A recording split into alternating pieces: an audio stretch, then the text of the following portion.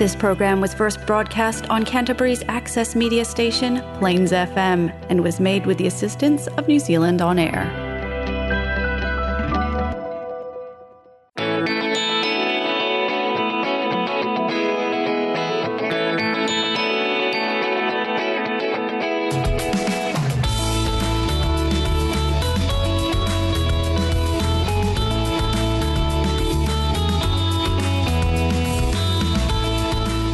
Hi and welcome to the Alcoholics Anonymous radio show here on Plains FM 96.9. My name is Louise and I'm an alcoholic. The purpose of this show is to increase public awareness of Alcoholics Anonymous as an effective means of recovery from the disease of alcoholism. Our show has two parts. First, we'll talk a bit about alcoholism, what it is and what AA can do to help. Then we'll interview a recovering alcoholic who is an active member of AA. I'm now going to ask our guest to read the AA preamble, which is read at the start of every AA meeting. Hi, my name is Jeanne and I'm an alcoholic. The AA preamble. Alcoholics Anonymous is a fellowship of men and women who share their experience, strength and hope with each other that they may solve their common problem and help others to recover from alcoholism. The only requirement for membership is a desire to stop drinking. There are no dues nor fees for AA membership. We are self-supporting through our own contributions. AA is not allied with any sect, denomination, politics, organisation nor institution, does not wish to engage in any controversy, neither endorses nor opposes any causes. Our main purpose is to stay sober and to help other alcoholics to achieve sobriety. Thanks, Jeannie. So what is alcoholism? Alcoholism is a disease, not a disgrace. There's no shame in having an illness or a disease. An unusual feature of this disease is that it will do whatever it can to convince you that you do not have it. However, once it has a hold of you, the progression of symptoms is like the classic disease model, and the victim is as helpless as a sufferer of cancer.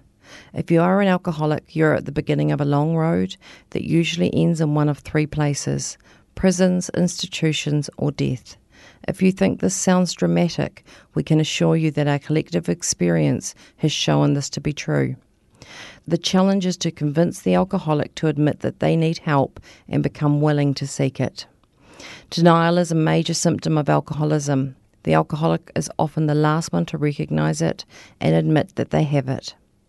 Our definition of alcoholism is it is an allergy of the body coupled with an obsession of the mind. The allergy is the physical aspect of the disease. After having the first drink, the phenomenon of craving develops and we lose control over when we will stop drinking. The old saying is, 1 is too many and 1,000 is never enough. And yet, because of the obsession of the mind, the mental aspect of the disease, the alcoholic is compelled to keep picking up the first drink. This is what makes us powerless. We often hear from sober alcoholics that many doubted whether life could be fun without alcohol. Fortunately, those same people report that their lives have improved dramatically since they became sober.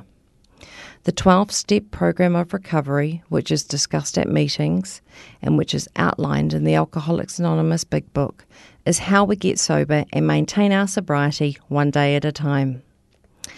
This program has a proven track record of helping otherwise hopeless alcoholics to achieve long-term sobriety and recovery. It has taught us how to enjoy life sober. Okay, for anyone who has just joined us, you're listening to the Alcoholics Anonymous radio show here on Plains FM 96.9, and we're just about to interview an AA member who is going to share their experience with alcoholism. So, Jeannie, welcome to the show. Thank you. Would you like to tell us a little bit about who you are? Sure. My name is Jeanne and I'm still an alcoholic. I'm 48 years old and I've lived in Christchurch all my life. I manage property and I have 4 children. Wow. All left home now. Wow, empty nest. And how long have you been sober? I've been sober for 18 years now. Wonderful. So, Jeannie, tell us a little bit about what it was like growing up. Okay, so I was raised in Shirley in Petrie Street in a family of 3. My father is Māori and my mother is Pakeha. I went to Catholic schools because my mother was Catholic.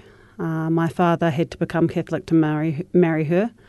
It was a normal average upbringing for the 70s. I played up, I got smacked with the wooden spoon, I used to collect bottles from Dudley Creek with my friends. We were kind of free range in those days. And so just the three of you, no siblings? Oh, no, yeah, there was my three. older brother John and my elder sister Nikki, plus mum and dad. Wonderful. And so was alcohol around when you were growing up? Yes, I was raised by an alcoholic nana and an alcoholic mother and an alcoholic father. My brother is a drug addict. The only normal in my family is my sister Nikki. Okay, so it was all around you.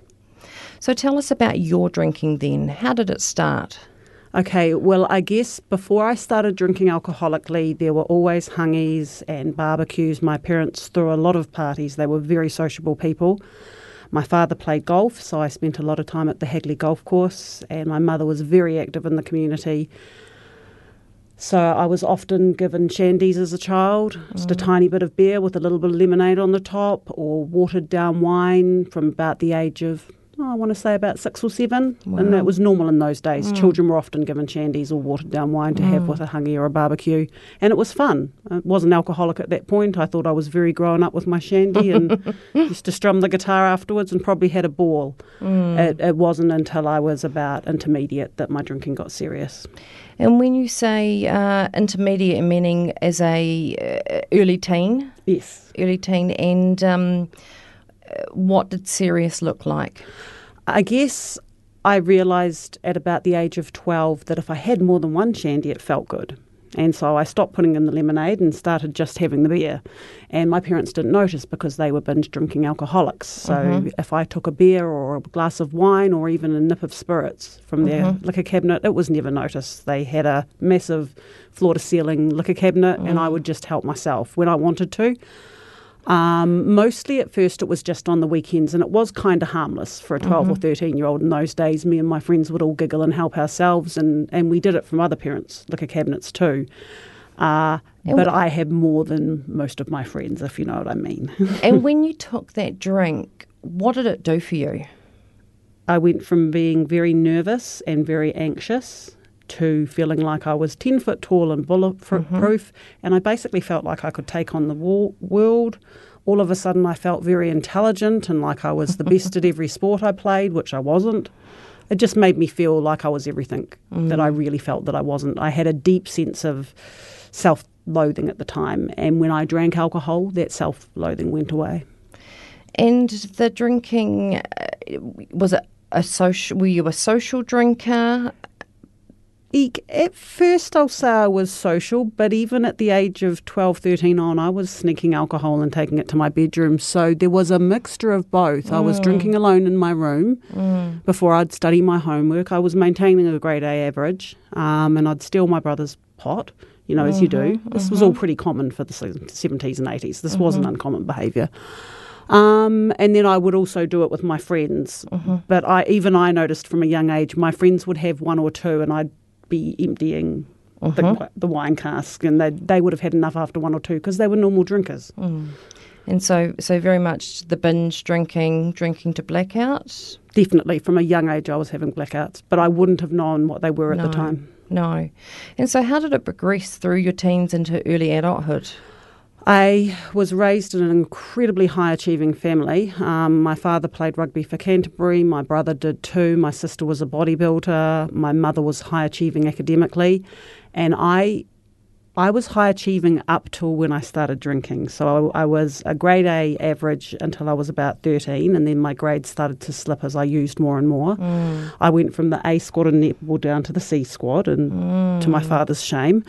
Just everything slid a little. So I was still participating widely at school because I was at a private school at the time, a private Catholic school. So I was maintaining everything that I always did, but I was no longer in the A team and in the A. I think the nuns kept me in the A stream class because they knew I was intelligent, but I was regularly in the headmistress's office being warned for bad behaviour because I would get caught smoking and drinking wine at school, and the nuns frowned upon that. And so, were there any other consequences as you grew up, and did you ever get into trouble with the law?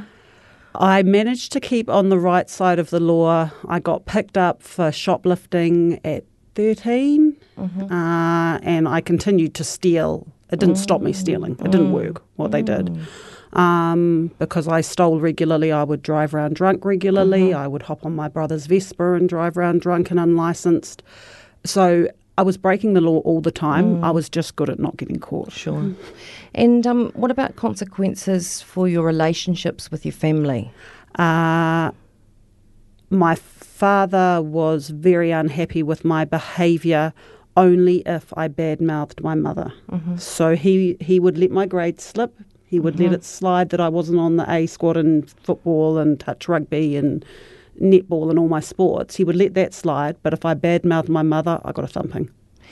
And at any point, did you think this isn't normal and maybe did you ever try to stop? Yes. When I was sober, I knew my behaviour was abnormal, but I just was not sober often enough that I did anything of it. I was probably sober at a stretch during school hours from about 8 till 3. I was very rarely clean, even in those days. And did you lose any jobs? Yes. As a result of your drinking? But yes, I lost lots of jobs, but it was easy to get jobs in those days. Sure. So I was always employed from the age of 12. I worked for 2 hours after school every day.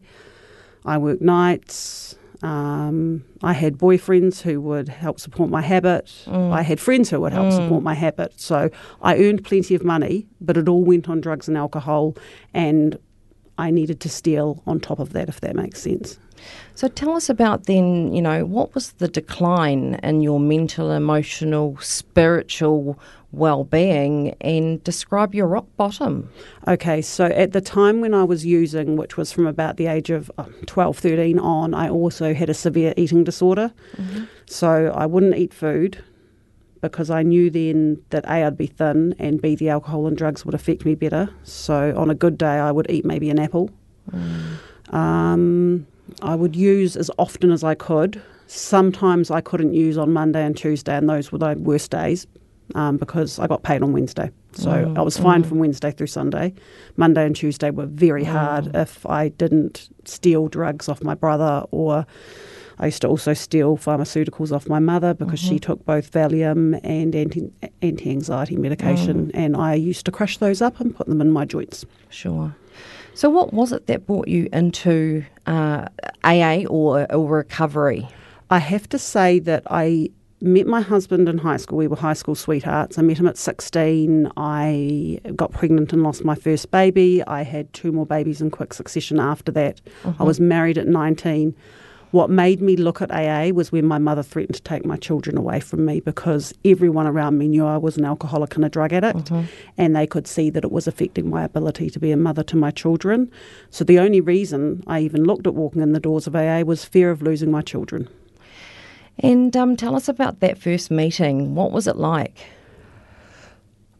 I related very much so to the sharing. However, I was so full of shame and guilt, I found it very hard to focus on anything other than my first sponsor, who just welcomed me into the fellowship and with open arms. And the rest of the meeting, what were the people like? Were they welcoming? They were incredibly welcoming. I was given a beginner's pack with phone numbers of different men and women on it to call. I was invited out for coffee after the meeting, and that was a rare treat because I'd stopped being invited places a long time ago. And that's something that you actually you enjoyed doing early in recovery? I actually found it quite nerve-wracking at first because I'd gotten so used to drinking at home alone, because towards the end of my drinking, maybe the last year or so, I stopped going out. Sure. Because people basically got in the way of my drinking. So I would just buy lots of vodka and go home and sit in my room and drink it all and try and be the best mother I could be to my children. But I was really failing epically in every aspect of my life. And so coming into AA was great, but I found it hard to socialise with people sober because I'd become so very antisocial in my drinking. And so tell us about the early years in sobriety. What are some of the things that you did to maintain your sobriety? I relearned every single skill that I'd lost through using. So if it makes sense, every day that I used and drank, I was able to pay the bills, get my children to all their extracurricular activities. I was able to maintain a full-time job and run the house and the finances. But as soon as I stopped drinking and using, I couldn't do any of it. So I basically had to relearn all of my skills sober. And it felt very much like I was a 5-year-old relearning everything. But it felt wonderful because I was sober, if that makes sense. And so some of the tools that we have in AA, sponsorship, service, how important have they been to you? My first sponsor, I wouldn't have been able to relearn all those skills without her. She used to come around to my house regularly and she would tell me to put lipstick on and put the washing on because I'd wake up and panic. Because I wasn't loaded, I would look at my children and I wouldn't know how to get them to school. So the first thing I did at 8 o'clock was call my sponsor. And she would tell me exactly what I'd do because I'd forget to eat breakfast, I'd forget to pack my kids' lunches. So she would remind me every day of the simple things, and I relearned all those skills only through sponsorship while I was working the steps of AA. And so the steps have been an important part of your recovery journey as well? Yes, I wouldn't be here if it wasn't for the 12 steps of AA. And service? Has service been part of your recovery? Yes, my sponsor drilled that into me very early. I was expected to pick up newcomers for meetings immediately. I was expected to do dishes and empty the ashtrays outside. And when I was 6 months 6 months sober, she made me become, I think it was treasurer was my first position, and then I became secretary, and eventually she let me become a general service representative and an intergroup representative. And of course I got to travel to Southern Area Assemblies, which was a real treat. Again, I was so amazed that I was being invited places. And these are the things that keep AA running. Yes. And are such an important part of our recovery program. Tell us about your life today. I'm no longer scared of having coffee with my friends, which is wonderful. So the fear and the anxiety that I suffered from for maybe the first 2 or 3 years in recovery dissipated at around the 5-year mark. Okay. And I was able to really enjoy working, being sociable with my friends, redecorating the house. I bought a lot of property and ran them. I was a landlady. I did so many things in recovery that I never would have been able to do if I had maintained my using. I think I would have lost not just my children, I would have lost all of my money, I would have lost all my properties. And at that point I was doing very well. And so what are some of the things that you've done, when things aren't going so well? How do you cope with difficulties? The same way I always have. I call my sponsor, or I will call someone I'm sponsoring. So I will either ask for help from my sponsor or I will help someone else. And when I do that, it stops me thinking about myself. That's so amazing. How has your life changed? Relationships, family, maintaining those friendships. I've had big stuff happen in recovery. When I was around, I must have been 15 years sober, I decided to leave my husband, who had become addicted to workaholism, to the point where he simply wasn't there for me and the children. So I made that decision with my sponsor and in recovery to leave him. And of course that traumatised my children, so I was able to support them through that. The situation was further exacerbated when he took off for Chile to start a new life with his new girlfriend, and I was left as a solo mother. My life changed substantially at that point. I went from being quite wealthy to having no money at all and being on the benefit again. But I got through it all only with the support from members of AA. Men came round and helped me with home maintenance. Women came round with meals. AA just wrapped itself around me and fully supported me through my divorce. Since then, I've gradually become stronger mentally because I was incredibly anxious the year after I left my husband. It was very hard being a solo mother. But now I love it. My children have grown up. One's at university and working full-time. The other one does landscape gardening. 2 are flatting and about to start studying. So I guess what's really happened is that my life in itself hasn't changed that much, but it's the life beyond my wildest dreams simply because I'm clean, and every day mostly is a joy. And, life on life's terms, you haven't had to pick up a drink. No, I haven't. And when I think now that someone only had to look at me the wrong way and I'd be grabbing a bottle of vodka, I've got through some pretty big stuff without having to drink. And not drinking in itself is a miracle for me. Being able to conquer trauma and supporting my children through trauma, it's only because of AA and the tools that I've learnt through the 12 steps. Otherwise, I wouldn't have been the mother that I am today. I wouldn't have managed to be a mother at all. They would have left. And my children adore me, and that is truly the greatest gift of my recovery. AA is described as a spiritual program, not a religious program. What does spirituality mean to you? When I came into AA, I was still loosely practicing Catholicism, but that went by the wayside, and I visited all sorts of different churches. I tried Hinduism, I tried the Thai temple, I tried going to Rehua, I tried Sikh temple, I think that's it. And I did all that over about 3 years. Basically, it was higher power hunting season. Sure. And my higher power today is a lot simpler than that. I simply believe that there is a power greater than me, and that is that power that keeps me sober. But I believe that AA has given me the gift of being able to look for spirituality wherever I like. And if it wasn't for AA, I wouldn't have visited all those amazing temples. And I met some truly amazing people through those walks through different spiritualities. And even though I don't go to church regularly anymore, every day starts with prayer and every day finishes with prayer. And I've learnt to pause when agitated during the day, but those are all gifts of recovery. And the spirituality, has changed over the years, obviously. Definitely. And something that you practice on a daily basis. Yeah, I wouldn't be here if it wasn't for my higher power. The only way I stay sober every day and don't take a drink is through prayer and meditation with my higher power. Jeanne, what would you recommend to some of our listeners who think that they may have a drinking problem? If there's anyone out there listening right now who thinks they may have a problem with alcohol, reach out. Tell a friend, tell your parent, tell anyone, and get the help you need, because Alcoholics Anonymous is available 7 days a week. We have, I think, 68 meetings in Christchurch alone, so there is always someone available. So all you need to do is reach out and tell someone, and then call the rooms. The number is 0800, and there is always someone available to take your call. And, what questions could someone ask themselves if they're just not sure, to help them decide whether or not they need help? Okay, what made me be concerned about my drinking and reach out for help was when I realised that I couldn't stop at one. It didn't matter if I had one, it didn't matter if I had 20. I was not able to stop. So if you're out there and thinking you have no control over your drinking, you probably have an issue with it, and you should reach out for help. Well, Jeanne, thank you so much for coming on the show and sharing your story with us. It's been lovely to have you here. Thank you so much. It's been a pleasure speaking.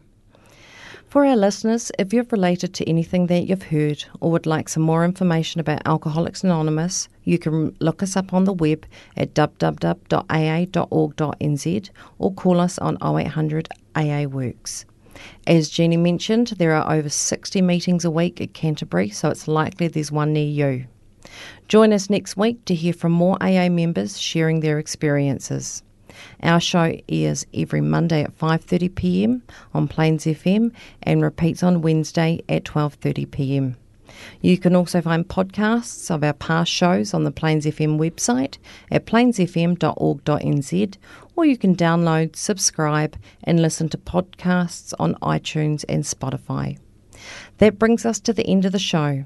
Thank you for listening, and remember, if you want to drink, that's your business, but if you want to stop, we can help. You don't have to do it alone. We will now close the show with the Serenity Prayer, as we do in every AA meeting. God, grant me the serenity to accept the things I cannot change, the courage to change the things I can, and the wisdom to know the difference. You've been listening to the Alcoholics Anonymous radio show on Plains FM 96.9.